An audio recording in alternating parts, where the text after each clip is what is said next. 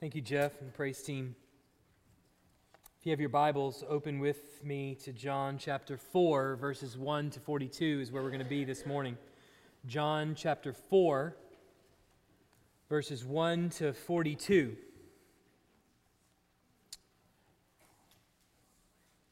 John chapter 4, 1 to 42. Well, we've begun a new series on worship. We've taken a little bit of a break from Matthew, and we've stepped into a new series that we've called Spirit and Truth, understanding the biblical idea of worship, what it is that we're here to do when we gather together on a Sunday morning, or how we take that worship into our daily lives whenever we gather in our homes, or whenever we walk around the street, or do our jobs, or whatever. Every church has a liturgy. Every single church has a liturgy. We typically think of, when we hear the word liturgy, we typically think of priests in white collars. We think of high prayers. We think of really organ-driven songs. We think of kind of pomp and circumstance. We think of kneeling and standing and those kinds of things. But all liturgy actually is the form that worship takes. That's it. It's just the form that worship takes. So every single church has a liturgy. Modern Southern Baptists have a liturgy that you're probably pretty much used to. It's a little bit different than it is here. Early Southern Baptist Church had a different liturgy that you're probably not used to. It looks a little bit more like it does here. But the liturgy, the purpose of the liturgy in the worship is that it teaches you what the most important thing in worship really is. It tries to zero your attention on what the most important aspects are as we come together and gather for worship. Last week we looked at Revelation chapter 4, and we said about that, or I defined worship as we saw there, and I said that worship is the expression of the worth of God. It's where we gather together and we express that God is worth it. And it's based on a proper understanding of who He is. So worship is the expression of the worth of God based on a proper understanding of who He is. We're going to add to that definition this morning, but that was sufficient for last week. This morning, we're going to look at Jesus and His interaction with the woman at the well, a passage that most of you are very familiar with, and it takes place in John chapter 4, verses 1 to 42, and we're going to read all of it this morning. Now, when Jesus learned that the Pharisees had heard that Jesus was making and baptizing more disciples than John, although Jesus Himself did not baptize, but only His disciples, He left Judea and departed again for Galilee. And He had to pass through Samaria. So He came to a town of Samaria called Sychar, near the field that Jacob had given to his son Joseph. Jacob's well was there. So Jesus, wearied as He was from His journey, was sitting beside the well, and it was about the 6th hour. A woman from Samaria came to draw water. Jesus said to her, "Give me a drink." For His disciples had gone away into the city to buy food. The Samaritan woman said to Him, "How is it that you, a Jew, ask for a drink from me, a woman of Samaria?" For Jews had no dealings with Samaritans. Jesus answered her, "If you knew the gift of God and who it is that is saying to you, 'Give me a drink,' you would have asked Him, and He would have given you living water." The woman said to Him, "Sir, you have nothing to draw water with, and the well is deep. Where do you get that living water? Are you greater than our father Jacob? He gave us the well and drank from it himself, as did his sons and his livestock." Jesus said to her, "Everyone who drinks of this water will be thirsty again. But whoever drinks of the water that I will give him will never be thirsty again. The water that I will give him will become in him a spring of water, welling up into eternal life." The woman said to Him, "Sir, give me this water so that I will not be thirsty or have to come here to draw water." Jesus said to her, "Go call your husband and come here." The woman answered Him, "I have no husband." Jesus said to her, "You are right in saying, 'I have no husband,' for you have had 5 husbands, and the one you now have is not your husband. What you have said is true." The woman said to Him, "Sir, I perceive that you are a prophet. Our fathers worshipped on this mountain, but you say that in Jerusalem is the place where people ought to worship." Jesus said to her, "Woman, believe me, the hour is coming when neither on this mountain nor in Jerusalem will you worship the Father.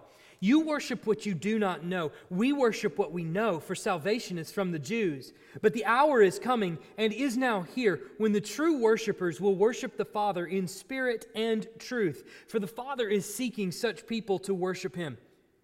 God is spirit, and those who worship Him must worship in spirit and truth." The woman said to him, "I know that Messiah is coming, He who is called Christ. When He comes, He will tell us all things."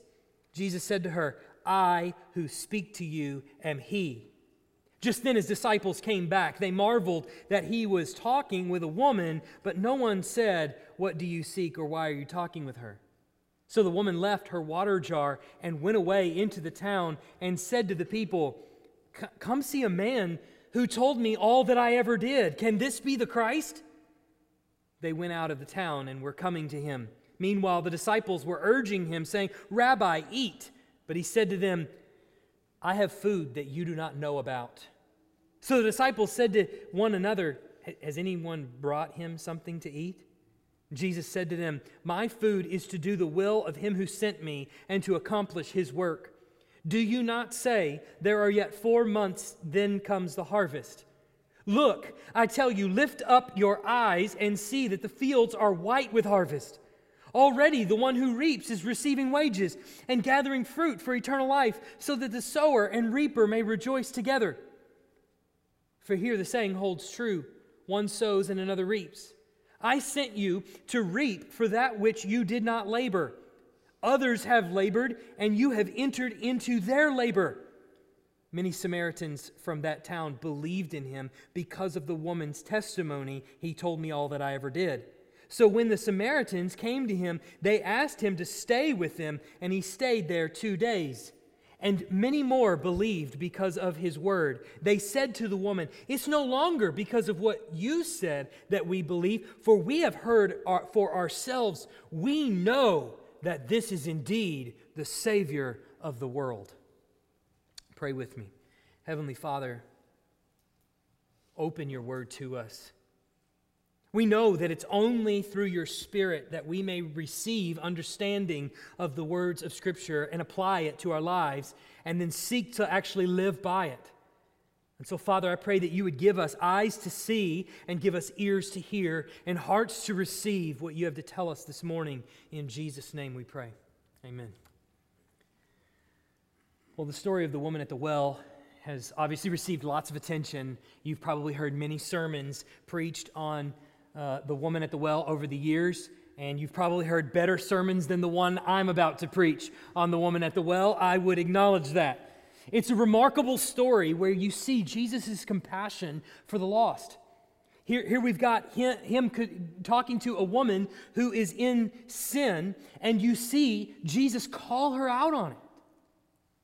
But He does it in a way that's compassionate and that's gentle. But He's still unrelenting. It's a wonderful story. But this story also gives us a tremendous insight into what it actually means to worship God and how we know if we've actually gathered here to do it. And I want to just make something very clear before I preach this sermon. That I stand up here guilty and convicted about the worship in my own heart. And I want to throw that out there and just make it clear so that we can properly evaluate together, that you individually can evaluate your own heart in this. I say this frequently, and maybe you believe me, maybe you don't, but any sermon that I preach first to me. I spend a week in my office preaching it to me. And I preach it to me even now, that I'm guilty of this every bit as much as anybody else in this room. And I hope that by knowing that by simply calling that out, we can all evaluate our own heart and don't feel the need to put on airs and say, "Oh yeah, I am truly a worshiper of God, I know for sure." In the text, I think there are at least three things that are revealed about true and genuine worship of God. First, worship is satisfaction in Christ. First, worship is satisfaction in Christ. So the first 6 verses of this passage, they set the context, they set the scene for us, and it gives us some important details about the context of the conversation between Jesus and this woman. This conversation is going to take place, as it says there, around Jacob's well. Jacob is, of course, he's a patriarch, and he's a patriarch to both the Jews and the Samaritans. Jacob is Isaac's son, and he's Abraham's grandson. And so, needless to say, he's an important figure in the life of a Jew and the life of a Samaritan, as it turns out. Jacob's name was later changed by God himself to Israel, which is the name that the nation still takes to this very day. And so Jacob is an important figure. Well, Jacob had purchased this land in Shechem in Genesis 33:19. And before he died, he gave it to Joseph. We saw that in Genesis 48:22. And so we see here in this passage, in verse 6, that it's about noon, and the disciples have gone into town to get some takeout and bring it back to Jesus. So this well that we're gathered around, that these people are gathered around, is a well purchased by Jacob, given to Joseph, and now they regularly gather around it as their source for water. And the conversation begins with Jesus in verse 7 telling this woman to give him a drink. And the woman, you notice, is taken aback by the question, or by him actually even talking to her, because Jesus has broken some cultural boundaries here. For one, she's a woman. That's a cultural boundary in and of itself. For two, she's a Samaritan. That's another cultural boundary. When the Assyrians invaded about 800 years before Jesus was even born, the Assyrians invaded the area of Samaria, and they took away all the people that would be of value to them, all the hard workers. They took away all the rich people. They took away all the leaders. They took basically everyone out of the land that they thought would benefit them, everyone of prestige, that they thought would benefit them in their society. And they left behind what they assumed to be the riffraff, essentially. And then they sent back to the land that people from their own pagan culture and people from other pagan cultures around Israel to basically go in and, pardon the expression, but breed out what was considered the Jewish riffraff. That was the goal. Now, you know, as a Jew, you're not supposed to intermarry. You're not supposed to marry a pagan, but the Samaritans actually did. And so the Samaritans are seen as apostate from the Jewish faith, and they're basically sellouts to their brothers who were hauled off into captivity. They developed their own religion that looks kind of like Judaism, but also a lot different too. They only held the first 5 books of the Old Testament as authoritative. Genesis, Exodus, Leviticus, Numbers, and Deuteronomy. Those are the only books in the Samaritan Bible that they saw were authoritative. And that's important for our story. So Jesus engages with her, and she pushes back against him. She's taken aback by him crossing these boundaries, wondering why he would break those kinds of boundaries. And he tells her in verse 10, if you knew the gift of God and who it is that is saying to you, give me a drink, you would have asked him and he would have given you living water. That's pretty normal by this point for people to not know what in the world Jesus is talking about.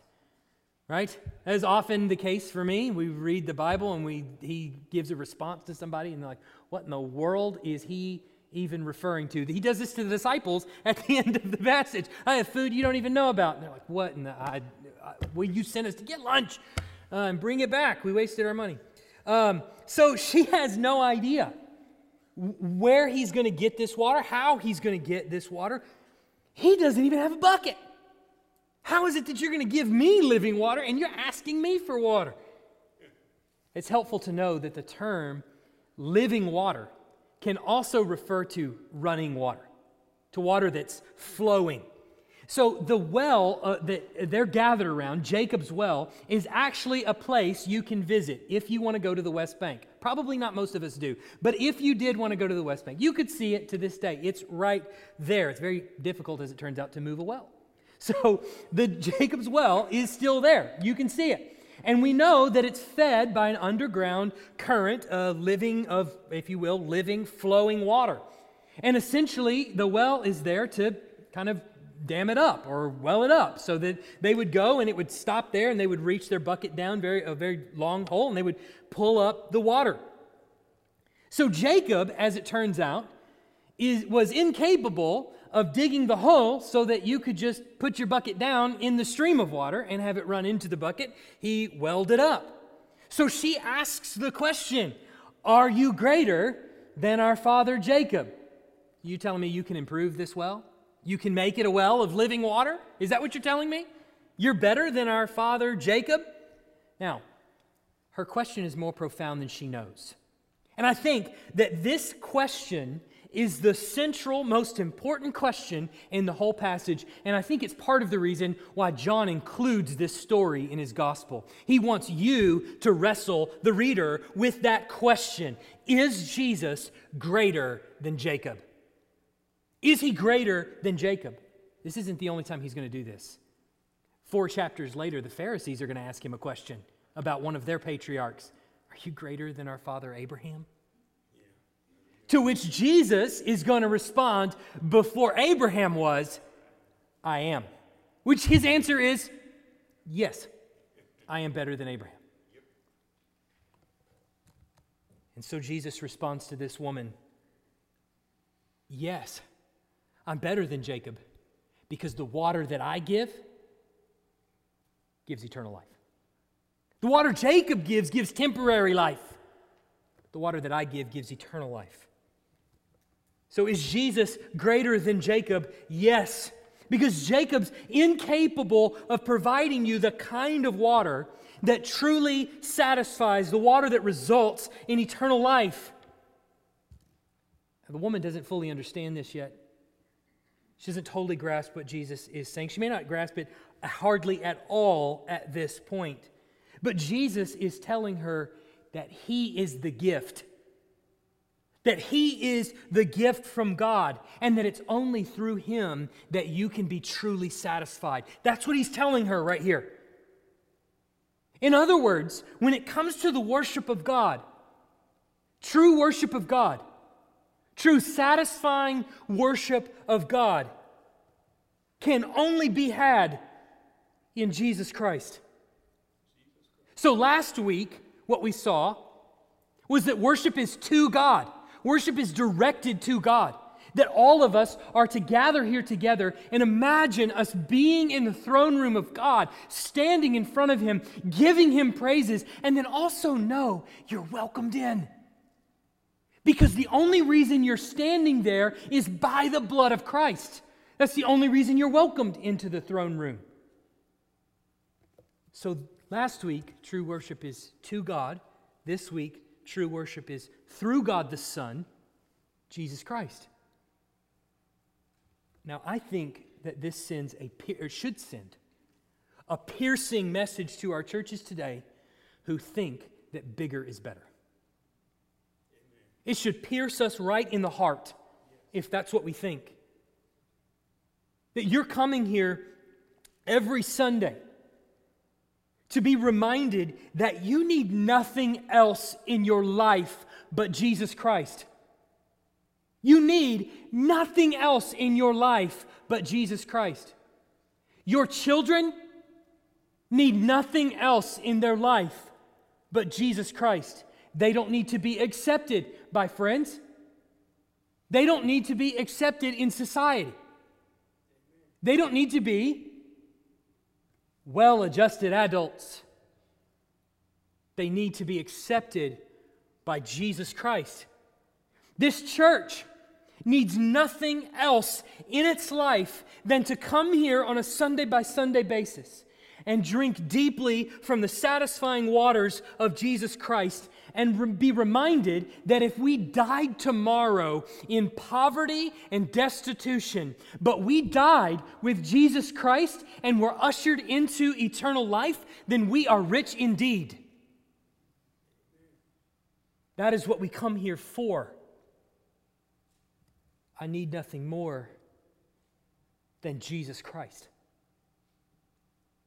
if true worship of God can only be had through this kind of satisfaction, the kind of satisfaction you can only have in Christ, which I think is what Jesus is saying here. That's what he's getting at by saying that he's the satisfying living water. That's what he's saying. Then how does an individual know if he or she is truly worshiping God? How does a church know if what we're doing is actually worshiping God? How do we know if we're actually Christ-centered in our worship, if we're truly satisfied in Jesus Christ alone? Well, we can ask ourselves a couple questions. When you think of Emmanuel Baptist Church, what causes you angst? Does anything cause you frustration here? Let me ask it another way, maybe more specifically. If all the programs were to disappear, all the committees, all the fancy buildings, the children's ministry, the student ministry, if it were to all disappear, but Christ was still preached every single Sunday, that Christ was still sung every Sunday, that the gospel was still proclaimed every single Sunday, would you go somewhere else?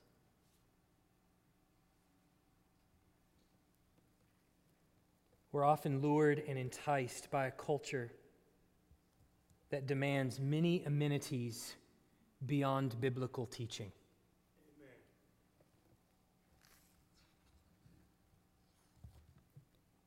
And the reason that it wants you to entertain those things is because that's what it needs to lure them in. That's what you need to get their attention. And the American culture has told churches that they have to look busy to be serious contenders for our affection. Well, if you want to bring them in, well, then you've got to have those things. But it misses something fundamental about our gathering here. I'm not here because I'm competing for anyone's affection. I'm here because Jesus already won my affection. We've been fooled into thinking that it's about bigger budgets, that it's about brick and mortar, that it's about packing out the sanctuary, that it's about presenting clear vision statements, because we've been told that the church is a business. And so the more diversified your investments, the more ministries that you have going on, the busier you are, the more successful you must be. Well, you must be doing something right. Look how many people are there.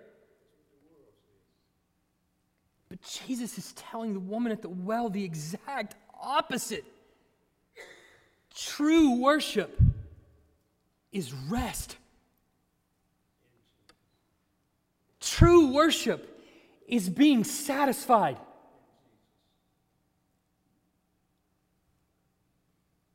Worship is satisfaction in Christ alone.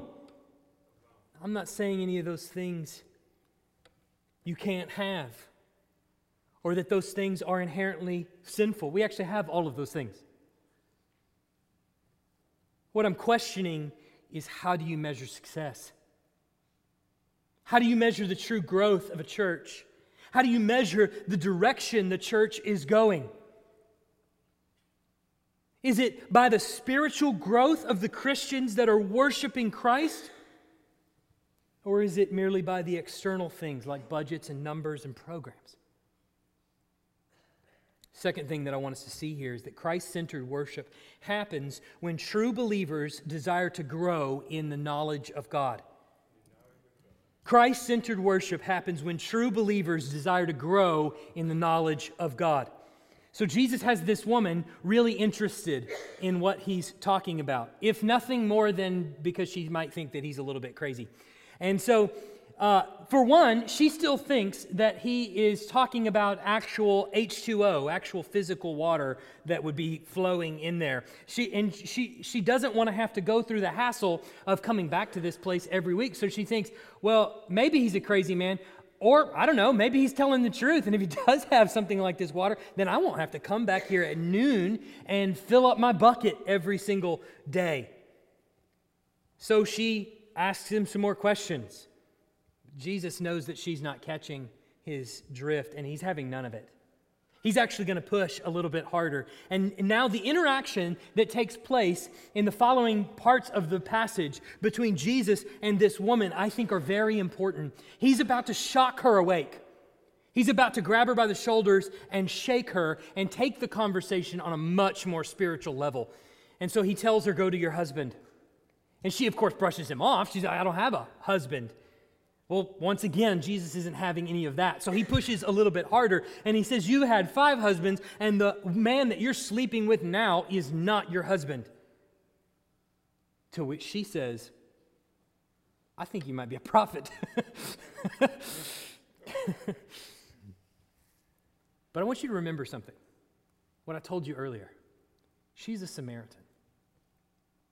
5 books of the Bible. She didn't have any of the prophets, right? She doesn't believe that the prophets of Judaism are authoritative. So when it comes to prophets, she believes the words of Deuteronomy 34:10, which says, and there has not arisen a prophet since in Israel like Moses, whom the Lord knew face to face. But she also believes, because she tells us in verse 25, she believes that the Messiah is coming. So at first, she has questioned whether Jesus is better than Jacob, to which he says, yes, I am. But now she's saying, I think maybe you might be a prophet.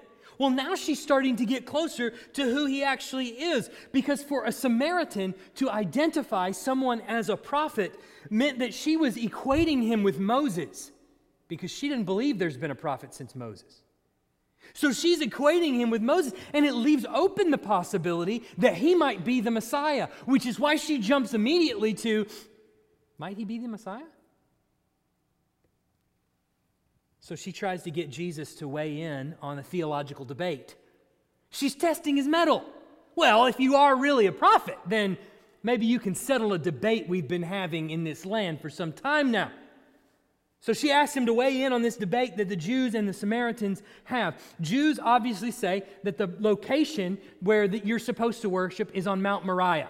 That's where the temple was built. The Temple of Solomon was built on Mount Moriah. That's where the Temple Mount still stands to this day. That's where in Jesus' day, Herod's temple, the second temple, was currently standing as he's having that conversation with her. But Samaritans say that the place to worship is actually on Mount Gerizim, which is in the land of Shechem. They can actually see Mount Gerizim from where they're at the well. So it's right there. The mount literally overlooks Shechem. Why? Because that's the first place that Abraham had a sacrifice to the Lord back in Genesis. And so they say that's the holy place. So Mount Gerizim overlooks the land of Shechem. But you notice in verse 21 that Jesus rejects her premise altogether. He says, well, pretty soon, both of you are going to be wrong. Which is a very Jesus answer to the problem. Pretty soon, both of you are going to be wrong. In other words, after Jesus' death and resurrection, all the external considerations of worship are not going to be a pivotal factor any longer.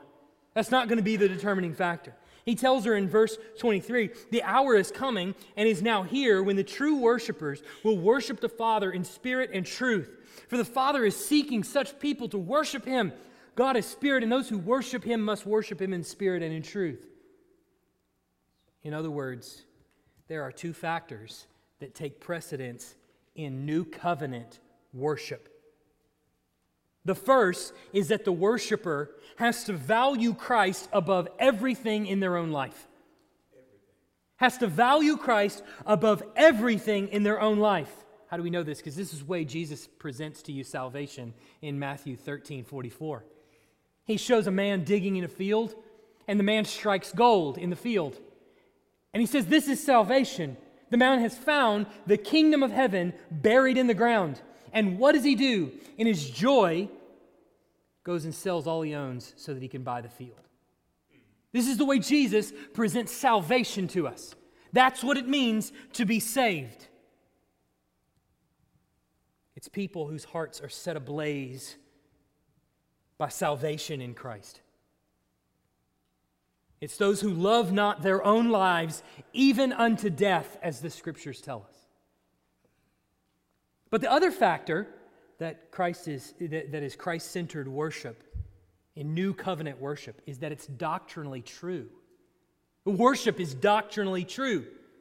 Now, Christ-centering, God-honoring worship cannot be done where the truths of Scripture are not expounded, or where songs that are sung are not doctrinally faithful, or where prayers are not directed to God the Father through God the Son and by the power of the Holy Spirit.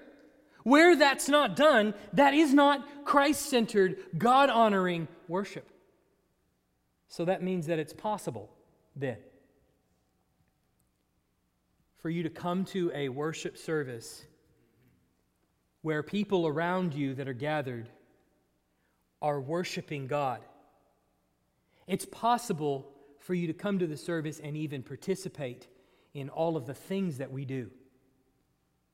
The singing, the praying, the listening, and not actually have worshiped God. Especially if you're not truly converted. And by that, I mean that your joy, you're ready to sell everything that you own. That in your joy, you're ready to sell everything that you own, even if it means your own life, for the treasure you found in Christ.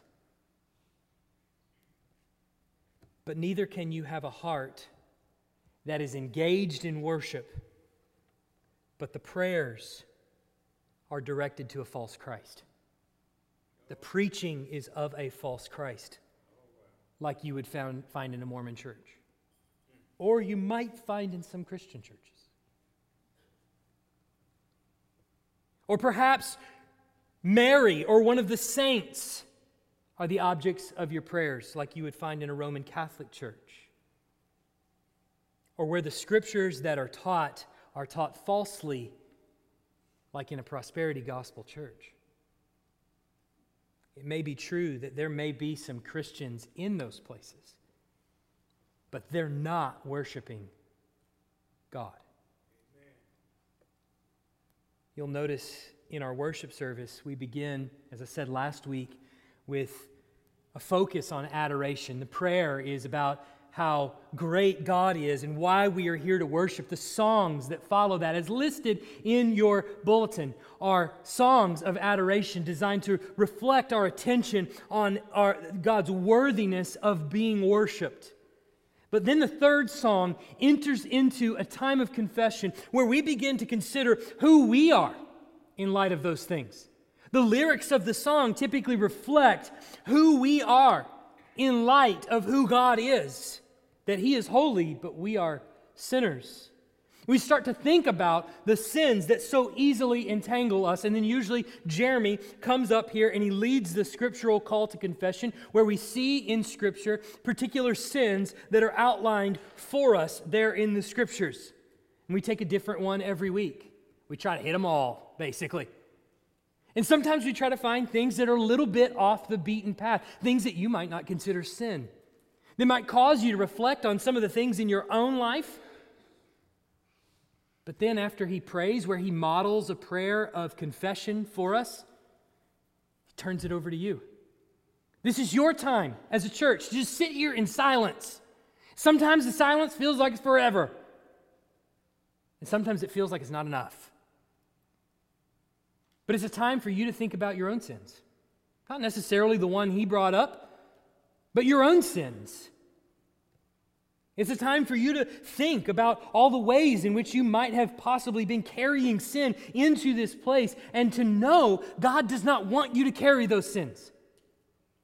He wants you to confess them. Because the marker of a Christian is one that has godly grief over sin and then turns to the Lord in confession and repentance. But we don't want to leave it there.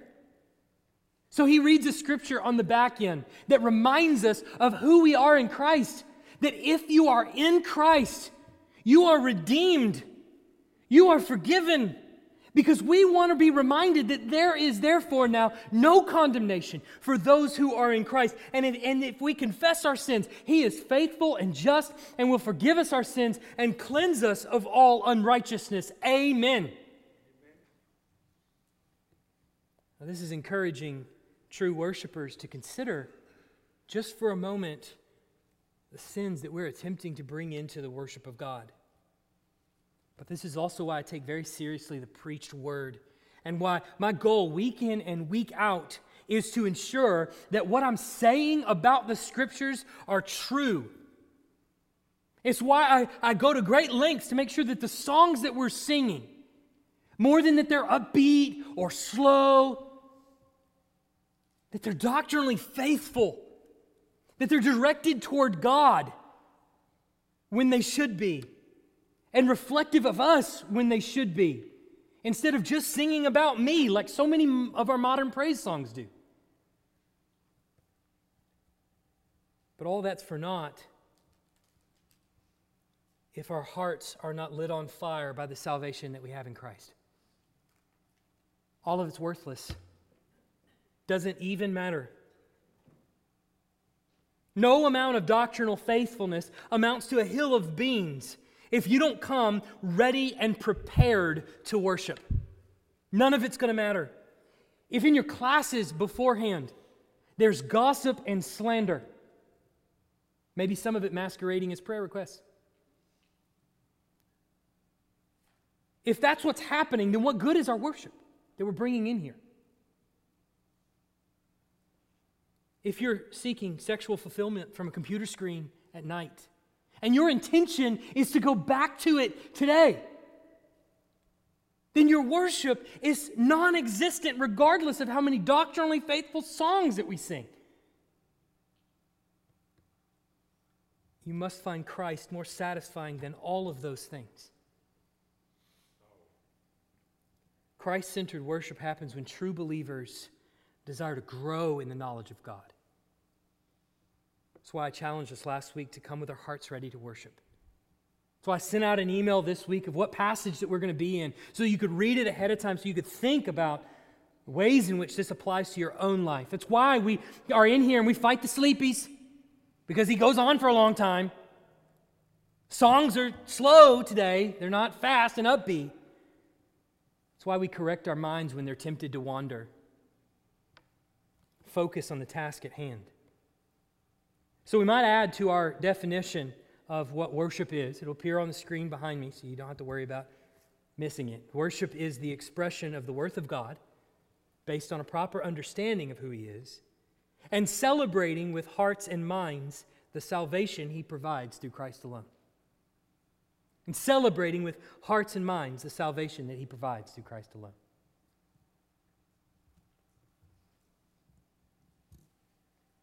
Third observation that I want us to make.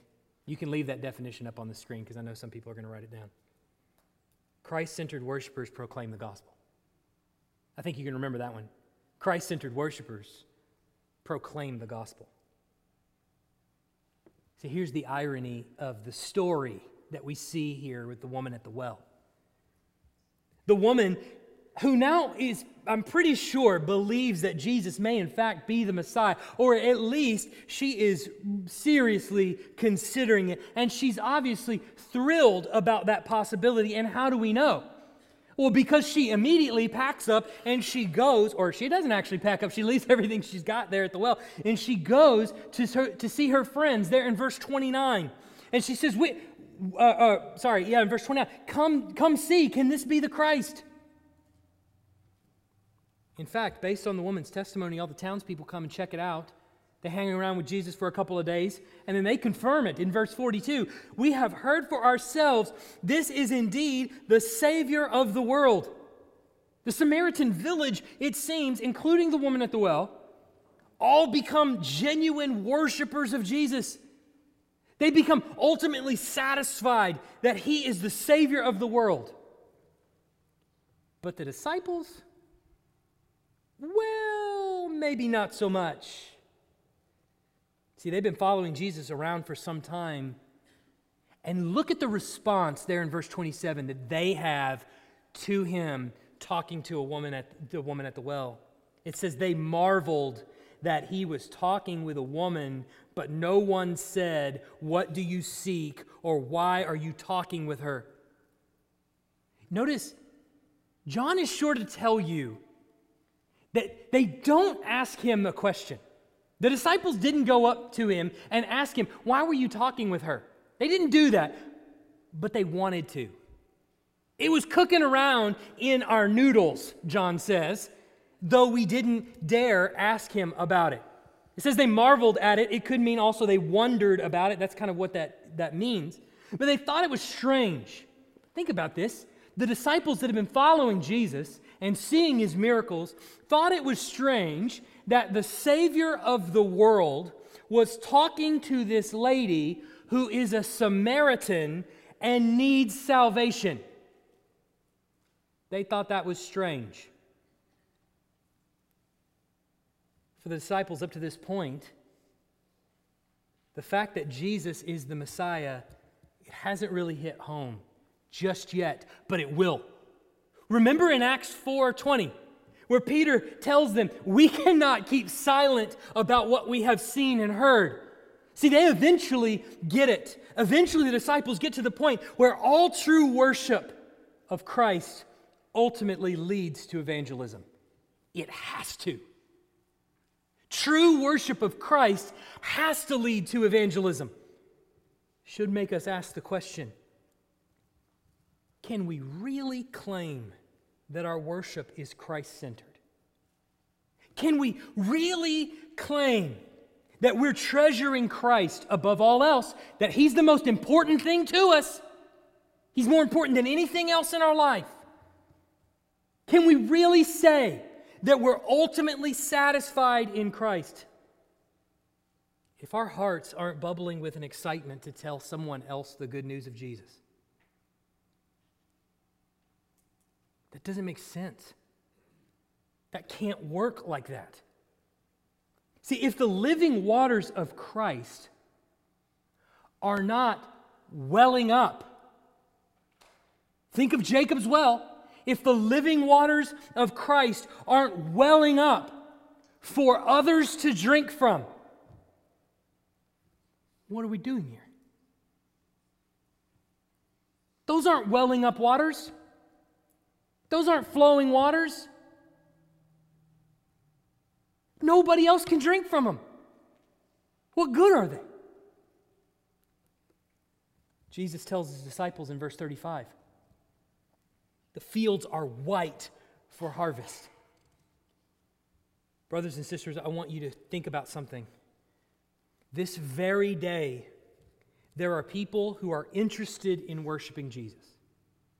There are people who are interested in worshiping Jesus. So interested, in fact, that they got up this morning. They got all the kids ready. Mothers, can I get an amen? Fathers too, okay. They got all the kids ready. They put them in the van. They got to church, they tried to, on time. They walked into probably a place that they're not completely comfortable with, and they sat in a pew, and songs were put on a screen maybe, or sung from a hymnal, and they sang those songs, even though they weren't totally sure what they meant. And they're sitting there in the pews or in the chairs right now, and they're probably right now listening to a pastor. Right now. They're listening, and they don't totally understand what he's saying. But what they weren't completely aware of is that, like the woman at the well, they're sitting under a false gospel. Like the Samaritans, they're sitting under a false gospel. Perhaps it's the prosperity gospel. They're sitting maybe under a pastor that's telling them that in order to be saved, you have to speak in tongues. Perhaps they're sitting under a pastor that tells them, God's totally cool with whatever you want to do. However you want to live your life, that's perfectly fine. God's perfectly okay with it. Don't worry about it. He just wants you to come here and enjoy Him. They desperately need you to tell them that what you're hearing every Sunday is not true. That I love you too much to not tell you that I have serious concerns about what you're hearing on a Sunday morning. That I want you to sit down with me. I want you to read the Bible. I want you to listen to some of these sermons that are preached at your church and just let's look and see if they actually line up with what Scripture is telling us is true. See, tell me if that doesn't contradict with what you're being taught is said in the Scriptures. See, our fields are white with harvest. We just have to know where to look. Our liturgy demonstrates what's most important to us. It does in every church. Liturgy will always determine what is most important to us. And my prayer is that what our liturgy says is that worshiping the majestic and sovereign God of the universe, who has saved His people from their sins, is what put forward in our liturgy. That's what's most important to us. That knowing that is most important to us. We can provide, though, all the liturgy we want. But if our hearts and minds aren't engaged in worship of God the Father through Jesus Christ, His Son, then it is utterly meaningless. Let's pray. Heavenly Father, lift up our church and the hearts that are gathered here, my own included. Father, with the power of your Spirit, push in close to us. Draw us in close to you. That we may know with all certainty the God that we're coming here to worship. That it may be for our joy, regardless of what we're going through in our lives, that when we come here and gather together, we may celebrate, knowing that if we have nothing else but we have Christ, then we have everything.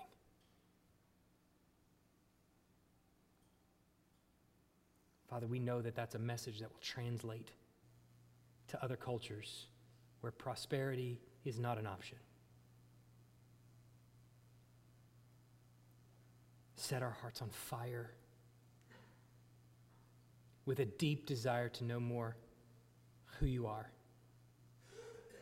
In Jesus' name, amen.